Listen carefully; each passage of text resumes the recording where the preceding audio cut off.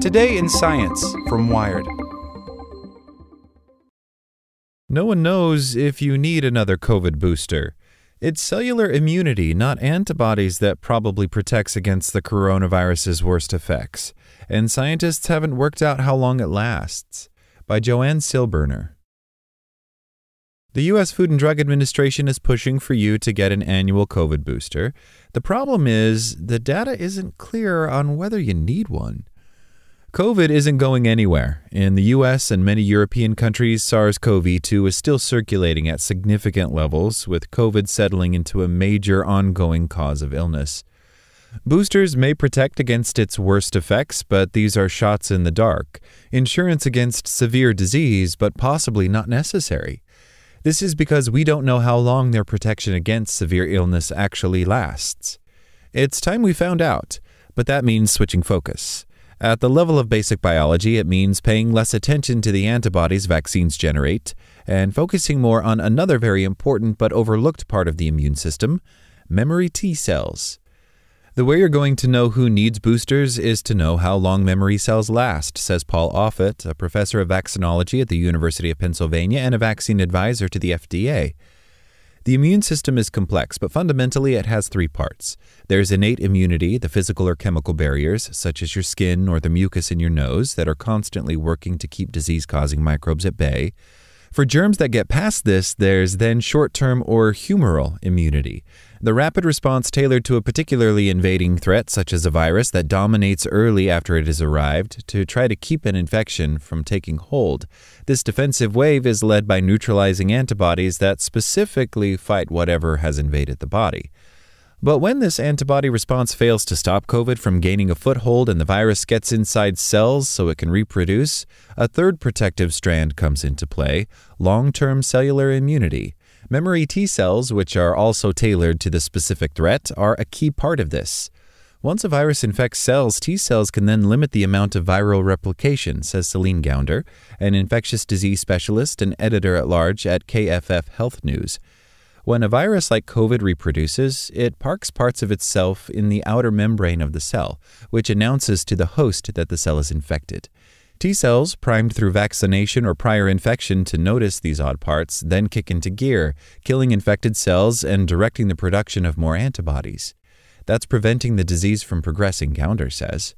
So while cellular immunity doesn't stop at initial infection, it's what keeps people out of the hospital, out of the intensive care unit, and out of the morgue, says Offit.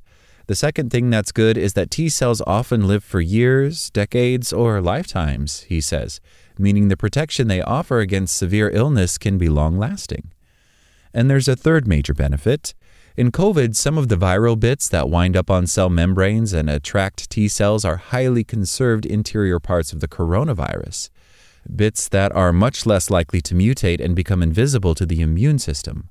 The proteins that coat the outside of the virus, which are what typically end up being targeted by antibodies, are much more likely to mutate, leaving those antibodies less effective. Cellular immunity is clearly important. It protects against COVID's worst, doesn't fade as quickly as humoral immunity, and is harder for the virus to mutate away from. Yet, when testing and approving COVID vaccines, developers and regulators didn't look closely at it. They relied on studies of the humoral response. Think of all the times you've heard about a vaccine's ability to create an antibody response or about how long antibody levels last. Thankfully, studies into this showed quick, sharp increases in antibodies that could neutralize SARS-CoV-2 following vaccination. Not looking at T cells might feel like an oversight, but it made sense at the time. With the pandemic accelerating up to full force, regulators wanted to find out quickly if vaccines would be useful in fighting the virus and neutralizing antibodies to SARS-CoV-2 peak within a couple of weeks. The T cell response, on the other hand, can take months to mature.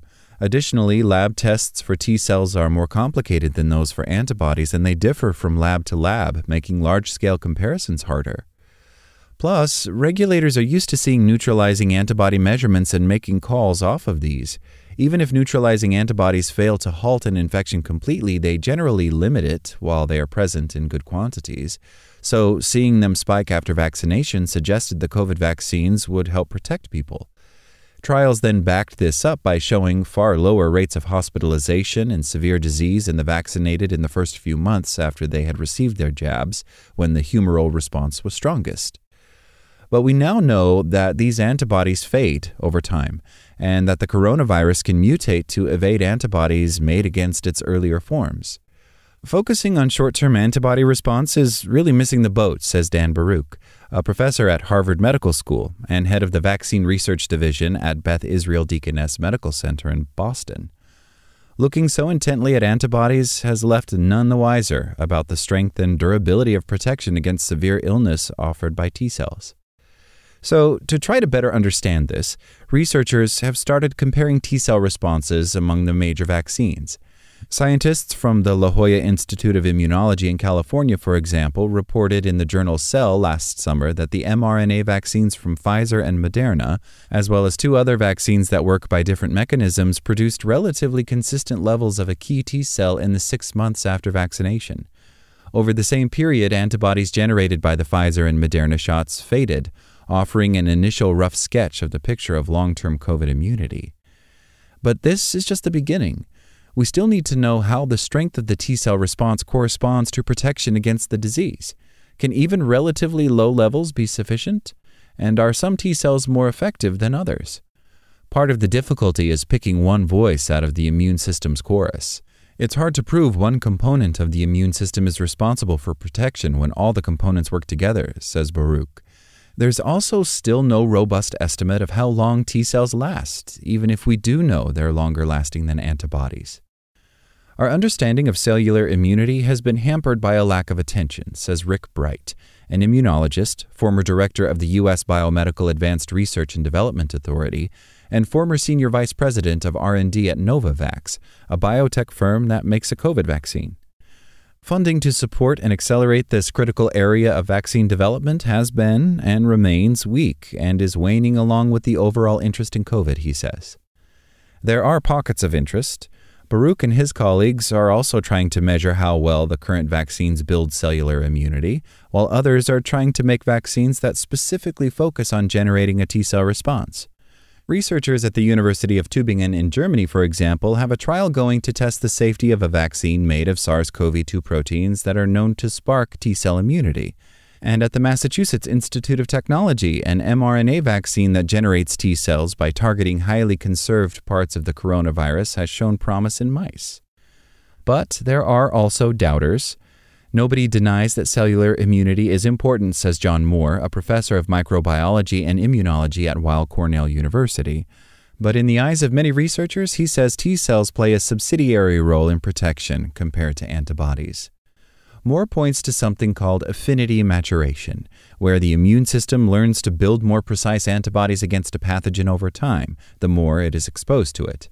Researchers from New York and California have shown that this happens with SARS-CoV-2, so if you know you already have vaccines that generate good levels of antibodies, and that every time a vaccine is given, the antibodies created will be stronger than before, then perhaps that's enough. You don't need to worry about T cells.